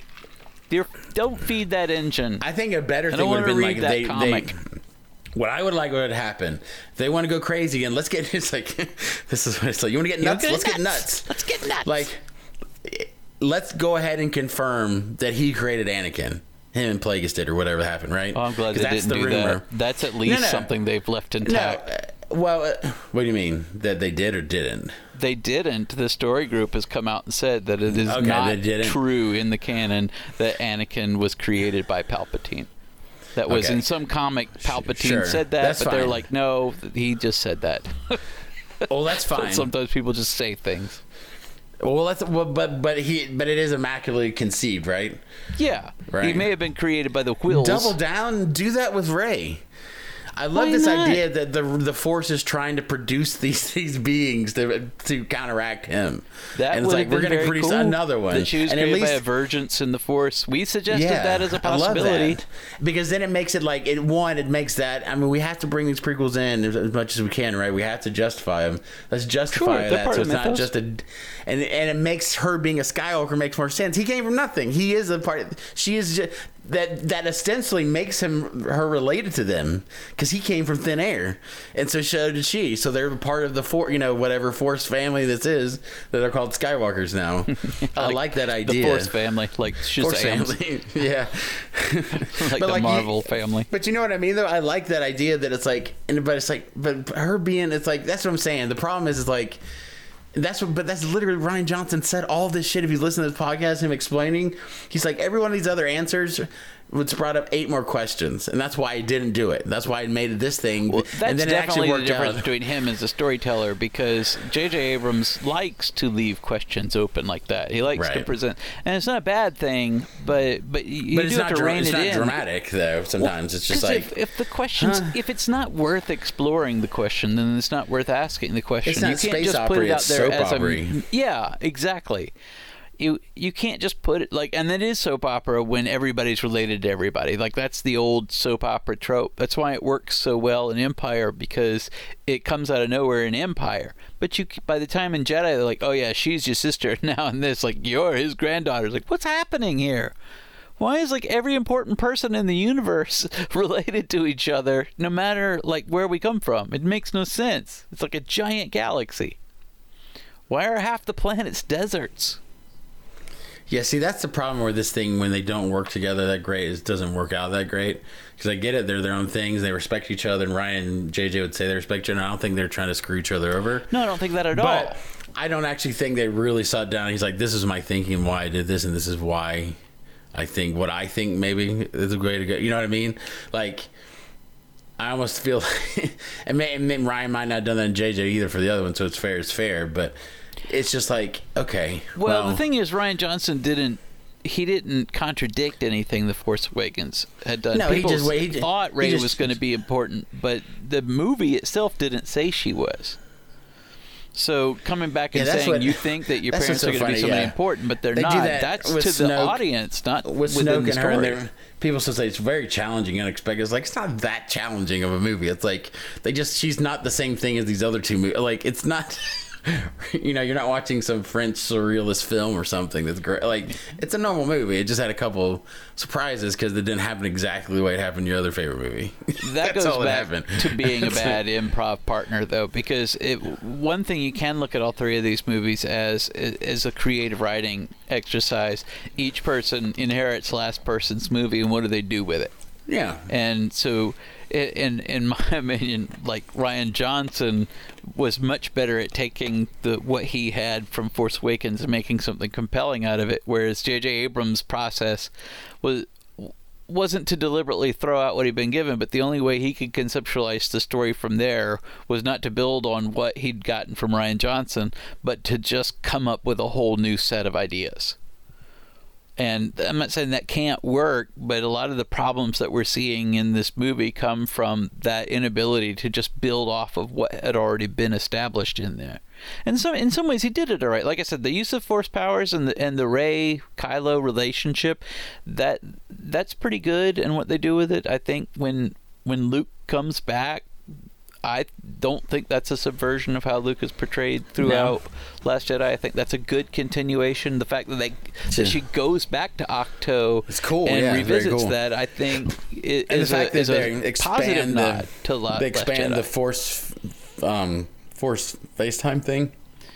But the fact that he needed Rey to have a story just shows that's like when he said Rian Johnson encouraged me to go to my comfort zone. I was really thinking that need for everything to be a big mystery is something that maybe that's helping him realize isn't necessary. Like, no, that's not. He didn't get him out of that comfort zone. He had to have that be a thing. He couldn't just leave it lay. But this is what I feel like. I feel like he's just running in the middle, like tiptoeing on a balance beam, because I don't think it's mysterious enough. Like, you want to make it mysterious, sure, do that. It's not mysterious at all. He just wanted to be significant in some way. It's like none of these things are interesting enough. You're like, okay, so like, I don't. That's why it just doesn't work in your brain. This is why Breaking Bad is like clockwork. Because you're like, oh yeah, that works, and they explain that. Oh cool. Oh my god, that's a great story. This is like, so wait a second, hold on, because I don't even, as presented in this movie, I'm not sure what happened. So they had a kid, and they let him be alone with his kid, but he finds out somehow her parents aren't for her son. Like, Palpatine Sheev Jr. is not force sensitive, but the daughter is, right? I guess. And they go after her, but he sends a bounty hunter, but they immediately pull off. Here's the thing. They're on a planet. The guy comes to that planet and then takes off with them, but doesn't say, was your kid just there where we left? Yeah. Like, I don't. And then they go to another planet and crash, and that guy just can't leave that planet. Why? And Luke and Lando go there but never find what you guys accidentally found pretty easily. I don't understand any of that plot. Why that ship and what the hell's going on with that? Yeah, it's like they're trying to create connective elements to the Force Awakens. And there's an ancient knife that shows to a 30-year-old wreckage. It's in water. That, like, if you go to this spot they just happen upon, immediately fits perfectly with 30-year-old wreckage that could change every day. Yeah, it's the dumbest thing in the world. In a fairly unstable tidal condition. I know. Yeah, if it was in like a mountain, maybe. But it's the dumbest thing in the world. It's literally Goonies. I was like, this is stupid as hell. I mean, it was obviously Goonies. But and you can almost forgive it for that. Like, this is. And then I forgive it for moments, because then when she gets in the ship, it's cool her jumping around the ship, because like, this is what she did at the beginning. She's good at this. This is why she can do that. You know what I mean? Yeah, I like that. It's like, it definitely is like getting her back. Kylo to her and Finn both show up at the same ship and do this. I was like, wait a second, I thought she could only, like, fine. He lands right there, so he's fine. But Finn does the same thing, so I'm like, okay. But. And then I love that scene. So it's like, that's the thing. That's just the dumb. Like, this is what people say about Last Jedi. They're like, it has the highest of highs and the lowest of lows. Guys, get over it. Canto Bite's not that entertaining. It's not a low. It's just not that entertaining. Canto Bite doesn't bother me. It's thematically great. It probably provides the least to the overall narrative. Is the problem. But it's not I think it's an entertaining enough little scene. It just doesn't matter to the overall story. I don't think it's dumb or bad. Everything makes sense. It's just like, yeah, but there's nothing exciting happening. But it's just fine. This, I think, is exactly. This doesn't have the highs of Last Jedi, but it has the lows. It'll have really cool potential and cool ideas. Then it just has some. I was like, what? Come on. I was like, the plot of this movie is ridiculous. That's what's dumb about it. But then they have some really great ideas every other scene, and I don't know if that plot really would have been that ridiculous. Plot doesn't bother me at its face. No. Like we said, like it's Force like Awakens falls apart. By the end, is plot-wise. The whole premise of Force Awakens is horrible. But she catches that lightsaber in that moment, and I tear up every time still watching it now. There's no moment like that. Like, that I mean, they're trying to make it that be with me now, sort of, but I didn't tear up in that moment. Like you said, because I don't know what's happening. I'm like, okay, it's cool. And it's cool. The idea of it's cool. But again, if I saw those people, I'm like, oh god, this is really tearful. Yeah, I just like that. I just the biggest tragedy is unforgivable to me to have that moment. Like, if you didn't have that moment, then I would think, well, they just don't think that that's important in the way that I think it's important. But they do have it, and it's executed in such a poor way. I'm like, why did you bring the story here. This is the very end of the entire saga. Yeah, Marvel's ruining a bunch of this stuff for people because I went into Endgame, we're excited about it, but Infinity War was like, it's okay. It was fun. You know, it had some fun things. Kind of a lot of stuff going on. And you went Endgame going, I'm excited to see how they... It was like, I was excited about the plot of Endgame, right? Like, how are they going to untie this knot, the Gordian knot? This is crazy. Mm-hmm. And then, like, 2 minutes into it, I'm, like, crying. And, like, 3 minutes, I'm crying that entire movie with all these emotions. I was like, oh, my God, he's meeting his dad. Oh, my God, then actually Thor with his mom. I didn't even know wanted to see this. Like, it's so emotional. And I'm like, I don't even care that much about the Avengers. You know what I mean? Like, it's not an emotional franchise for me. Again, like, they have the benefit of, like, 20 movies to build off of. That they've been cultivating this long form story. If you just have a scene of Luke looking at the suns, I'll get emotional. So Star Wars has it. They can do it real quickly for me. You know what I mean? Like, there's certain, like I said, Superman, Star Wars, you show one simple scene and I'm there. Chewie falling on his knees here and Leia's death does it. So I was going into this going, I'm going to be blown away. I'm going to be blown away. And it's like, I just was not emotional at all through it. And I was like, this sucks. I wanted to feel it so bad, and that's why I don't think it's bad. And that's the thing. I think it's fun. And I saw it a second time, and I saw it when we just got back from New York. When we went to the 4DX. You know what that is? Mm-mm. Where the seats move around. It's like a theme park ride. That is so. It has like fans. It has water. Has scent. The seats literally on hydraulics and they shake it. So like the old like William Castle Productions. They just opened one here at Atlantic Station in Atlanta. But yeah, it's like a $30 ticket, but it's like being on like Star Tours or something. But for this movie, I was like, yeah, let's do it because it's already a theme park ride. Yeah, well, and if you've already seen it, yeah, that's awesome. And so I saw it, and it was great. And I had so much fun watching it this time because I took Alex and my nephew, and like they loved it. By the way, my daughter 9, she was predicting. She's like, I think she's Palpatine's daughter. Like she's predicting all.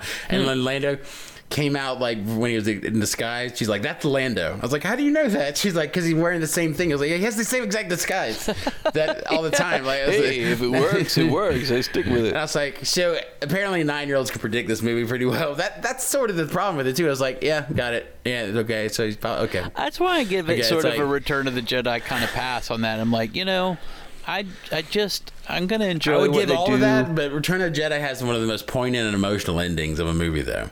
Like his pacifist stand against the Emperor, and then getting teary-eyed for this murderer, and it says, "Tell your sister I was right," and all that stuff, and it breaks you every time. It's horrible. I just it's don't great. think you can ever recapture that, no matter. I mean, yeah, I agree. There's some risks I think they could have taken to I don't try want to him to go that far, but I mean, Yoda's scene with Luke and Last Jedi gets me there. Other ones get me there. You know what I mean? Like her with Kylo when they're being emotional gets me there. Like her catching the lightsaber in Force Awakens, I'm like, oh, that's awesome. The music starts playing. I was like, so like goosebumps every time. Well, and it's great. And they do this. They do it again in Last Jedi when he kills Snoke and she catches the lightsaber. Then and the music starts again. Dun, dun, dun, dun, dun. Yeah, it's like yes, it's great. I just want more. I want more of them two together. I want more. I think this movie needs to do an end game and be like 45 minutes longer. And just don't new. It's like no, JJ. It's like no. Hold on, JJ. No new ideas. No more new scenes. Just expand these scenes. Because I love the ideas. I just think it's all execution. Because even the Palpatine thing, great. We can't prevent that. You and I can scream the heavens. They're going to do that dumb shit. And I don't mind it. Make it do work. That I don't like. That doesn't ruin the movie for me. I think poetically with the movies, with rhyming, and since he's such a big part of the prequels, I think it works. It works in a balanced thing, sure. Make it work, because though. Then Make it work and make it emotional. The entire series is about the Skywalkers versus Palpatine. He represents the darkness or whatever. That's fine. Yeah, and I get it. And I understand that in that particular situation, I feel like that was a difficult creative writing position for them because killing Snoke worked in The Last Jedi, but then what do you do? Although I would argue that this movie would have worked if they had kept Kylo going as the main villain and he turns at the end, and then that to me would have made him a lot more sense. It's just harder to do that because then there's nobody that they can defeat. Like Vader can turn on the Emperor in Return of the Jedi, and then you get that turnaround and you also have a bad guy that we got to defeat at the same time. If Right. Kylo is now the only bad guy and he serves no master, then how do you have that sort of climactic battle, but also have him turn around? To me, I think that'd be very emotional if they could have pulled that off, because that to me is a much more authentic way of handling how they reconcile the darkness and the light. And they sort of do that's that what we're with talking about. the Force dyad or whatever that they say the two of them are. That Well, still but the thing about it represents is, it's that like sort it of should thing. be. I mean, this is goofy space magic, but it should be about something. I don't know what this movie's about really. And so, like, but if you do, like, he's the big bad. It's setting up for that. Dig into that, but then do have him come back in the end, and then have him come back to the end of the point where Richard E. Grant is now taking over the First Order, and it's all Kylo's power. He can't stop him either, so he has to help them take it down. Well, it's right? true. This whole Emperor thing could have worked if, like if we said, first of all, the Emperor should have been a ghost. And second, if you just had Kylo off questing to find out what this was while other people are rising up in the ranks and taking over the First Order, by the time Kylo comes back, he's officially been ousted. And because at the he's same time, off on this and they did it quest. in this. That new person, Richard Grant, is working with the Emperor's ghost. I actually So don't think the Emperor's Ghost should have been as big a deal. Well, I I'm just think saying- it I'm just should have saying been you're a doing that. ghost, and it should have been a thing that they had to confront. But I think it should have been more of a metaphor and not been the direct baddie in this movie. Sure, that's fine. I mean, I'll take it all together if you want to. That's fine. But I'm saying if you're going to have it as much as it is, have them. That's who. I think. But you're right. I don't think having this evil power just makes it feel like there's always this evil power out there, and it's not about Kylo being evil himself.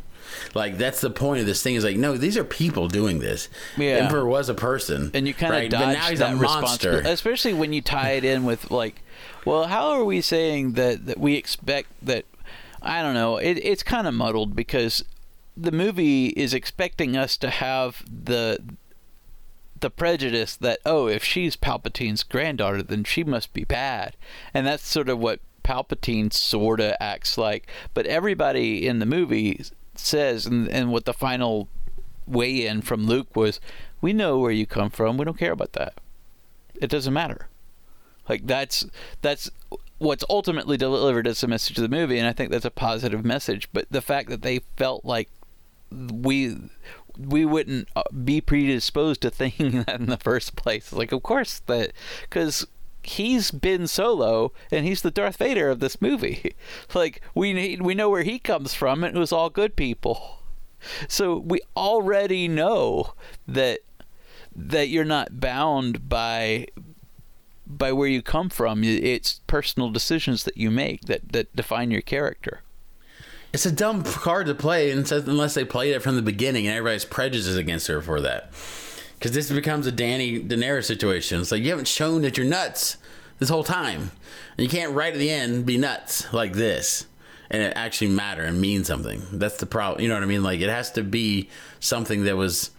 And even in Daenerys' situation, it was something people were prejudiced against her, so it works better there.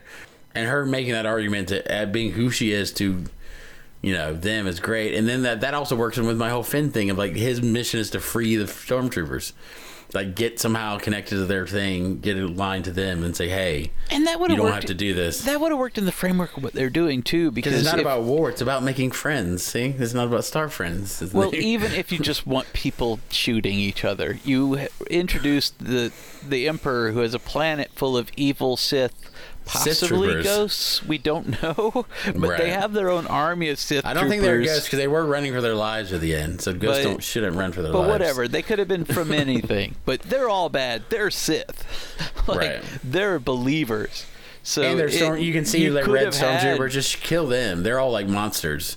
Yes, you could have just had a rebellion of the First Order troops against those, because the visual was already there. You gave them different armor. It's a different color and everything. It would have been a real easy battle to keep track of the good guys, the bad guys, if they had turned those stormtroopers. Wow, that would have been a lot better, guys. Come on. Because it like recontextualizes all this stuff. Because I mean, after this, we don't even have stormtroopers anymore, right? We shouldn't. We should not be going back to stormtroopers after this. Here's the other problem, and we might as well go ahead and talk about it now. The problem with that character. Who? Jana, is that her name? Oh, yeah. Her, Jana. And to a lesser degree, Carrie Russell. I was going to say Felicity, but that's not fair. It's like 20 years ago. Carrie Russell's character. Zoe Bliss. Zori. They are, and I'm not going to say that anybody deliberately did this, but those characters' main function is introduced in the story to just evaporate any hope of a Finn-Poe romance. I mean, they are the total, like, no homo, hetero-coded characters that are there to be the perfect hetero female counterpart. I mean, it's like age appropriate and everything, like age and race appropriate, like right, guys, race appropriate. God damn it! That's what they're somebody too was like. Why are all the black people hanging out with each other in this movie? Like, it makes it seem so weird that Lando is with her. Weird. Like, it's like, and Zori is there to do two things that are annoying. One is the hetero coding for Poe, so we can't even pretend in an expanded sense. Like, they can't even leave it ambiguous so that we could ever come back and say, we could be like Poe Lando, it could be pansexual or whatever. That's what somebody will say eventually. Yeah. But she's got to come in not just to give him like a sexual kind of back and forth with the character, with a Boba Fett, like I used to call Mara Jade, because she was like Boba Fett, but a hot redhead girl. She'd be a great Mara Jade, though. Like that. I think she was. Yeah, well, and she that's the was problem. Those more scenes, they interesting trick you than Mara Jade. Because they're great. They have chemistry, and it tricks you. And it's like it's a great entertaining scene. You're like, can I kiss you? He's like, no. It's like it's a good thing, but you're like, yeah, but this totally. Yeah, I get what you're saying. Oh, that's not what I want. And the other thing too is, obviously, when they brought in Poe in Force Awakens, they thought they were going to kill him off relatively early, so they didn't have anything for him. So in this movie, they go out of their way to unnecessarily fill in a backstory for him that for some reason makes him exactly like Han Solo.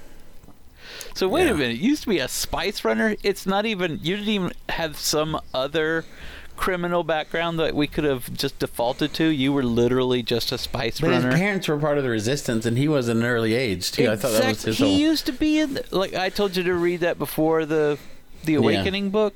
He used to be a New Republic pilot. He grew up in Yavin 4. Leia recruited him into the Resistance, which of course makes sense. Yeah, his mother, and he does say in the movie at some point, you know, our mothers and fathers were fighters in the rebellion and the resistance before us. Like, he says that. Like, that's an acknowledgement that his own mother was like a famous pilot in the rebellion.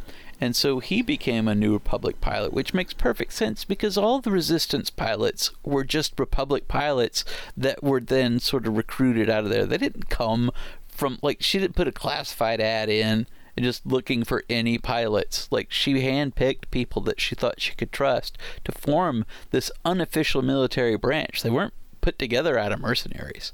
So this idea that he used to be like, we might as well say smuggler because that's what a spice runner is, and then he just quit to join the Resistance doesn't really fully make sense to the way they established the character in these movies, but it completely contradicts the way that the rise of the Resistance and Poe's involvement in the Resistance of the Republic in particular were actually introduced in the canon.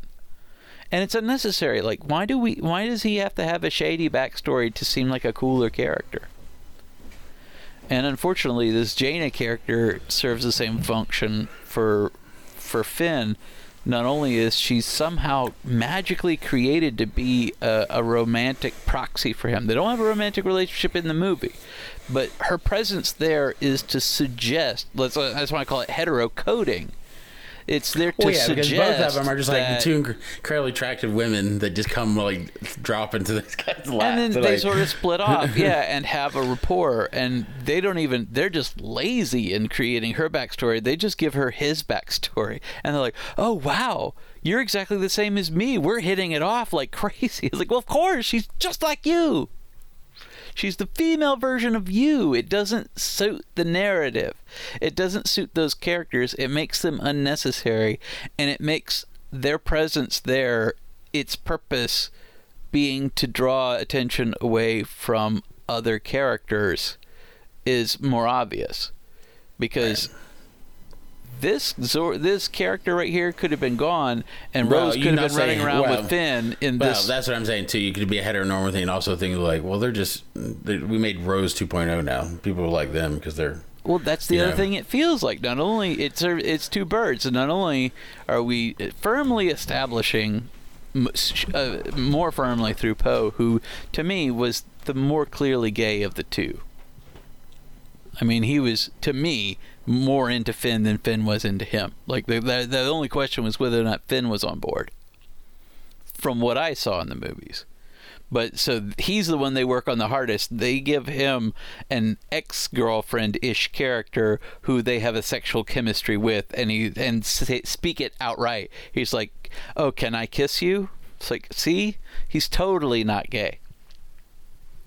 With Finn, they don't have to do that because Finn's been mostly hetero in his behavior through the rest of the movie. So all they really need to do is separate him from Poe and give him a more interesting girlfriendish character than Rose Tico.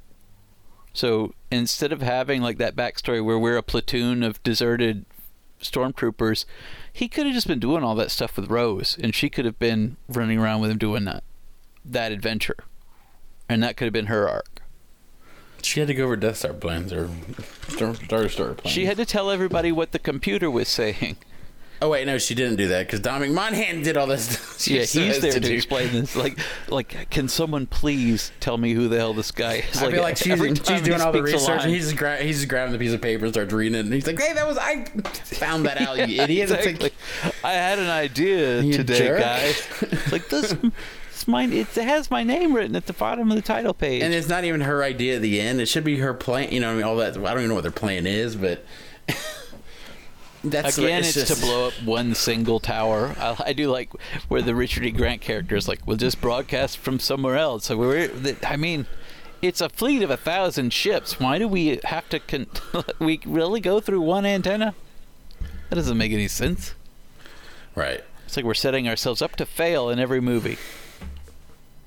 Yeah, I just don't... It just doesn't make any... Yeah. Like, why are they doing that? Here's a small point that bothered me. Why they need ground forces? I don't... When they defeat them, then they do this Return of the Jedi montage where they cut to other planets that we've seen, like Endor, we see now, and Bespin. Right. And they're blowing up Star Destroyers. Like, where the hell did those Star Destroyers come from? I thought our whole purpose of this suicide slipped run away or something. I don't know. Yeah, or were those First Order ships? And then why are they blowing up? Because we won here. It doesn't make any sense. Unless, like we said in the predictions episode, you should have pulled like a Zahn and said that the Emperor's dark power was keeping all of their forces sort of, Right. And what if Rey connected them and blew them all up with her or something? Yeah, it just... doesn't make sense. But that montage, it's like they just wanted to end with that montage, but they didn't write an ending where it made sense. There was kind of cool. Yeah, it was fun. From like a cartoon. Okay. It's like a cartoon. From a cartoon standpoint, it was fun. So much of this movie felt like one of those... It felt like 10 episodes of Clone Wars back to back. It felt like a Legends novel. Like if you read those old expanded universe novels, man, Thrawn was better than this. Thrawn was better than this, though. That's the point. I'm not. We're always leaving Zahn out of it. The tragedy of the old expanded universe was it started with Timothy Zahn. It was so good. Like what a poor expectation to set, because those are still the best ones. They're great. They're great follow-ups, and they steal 30 years stuff from later. Those are still the best so much ones. from them, but it just doesn't. I swear, because all that stuff, the conflict, those hidden bases, all that stuff is from that trilogy. Well, they don't go into any. Was mined more from Dark Empire, which was one of the weakest ones. Well, I'm talking about all the cache and then like his secret fleet, all that stuff, but they don't go into any of that stuff though. Like they don't just. And the execution point of this is just what it is. It just is not interesting. Like now, in the future, 10 years from now, we'll just always think about this as the stuff that happened, and it's fine. It's like, but and that's why I tried to judge it on a curve, because it's just to me like the end of Return of the Jedi. There's so much after the first act of Return of the Jedi, after the Jabba stuff, which is by itself just a fun little side adventure. But even that, though, that's my point. There's that whole Jabba thing is so drawn out. It's like this whole thing is happening, and they get to that one scene of the pleasure barge. There's tension. There's dun, dun, the music. There's all this. There's not a scene like that in this movie. There's not a one tense scene in this movie.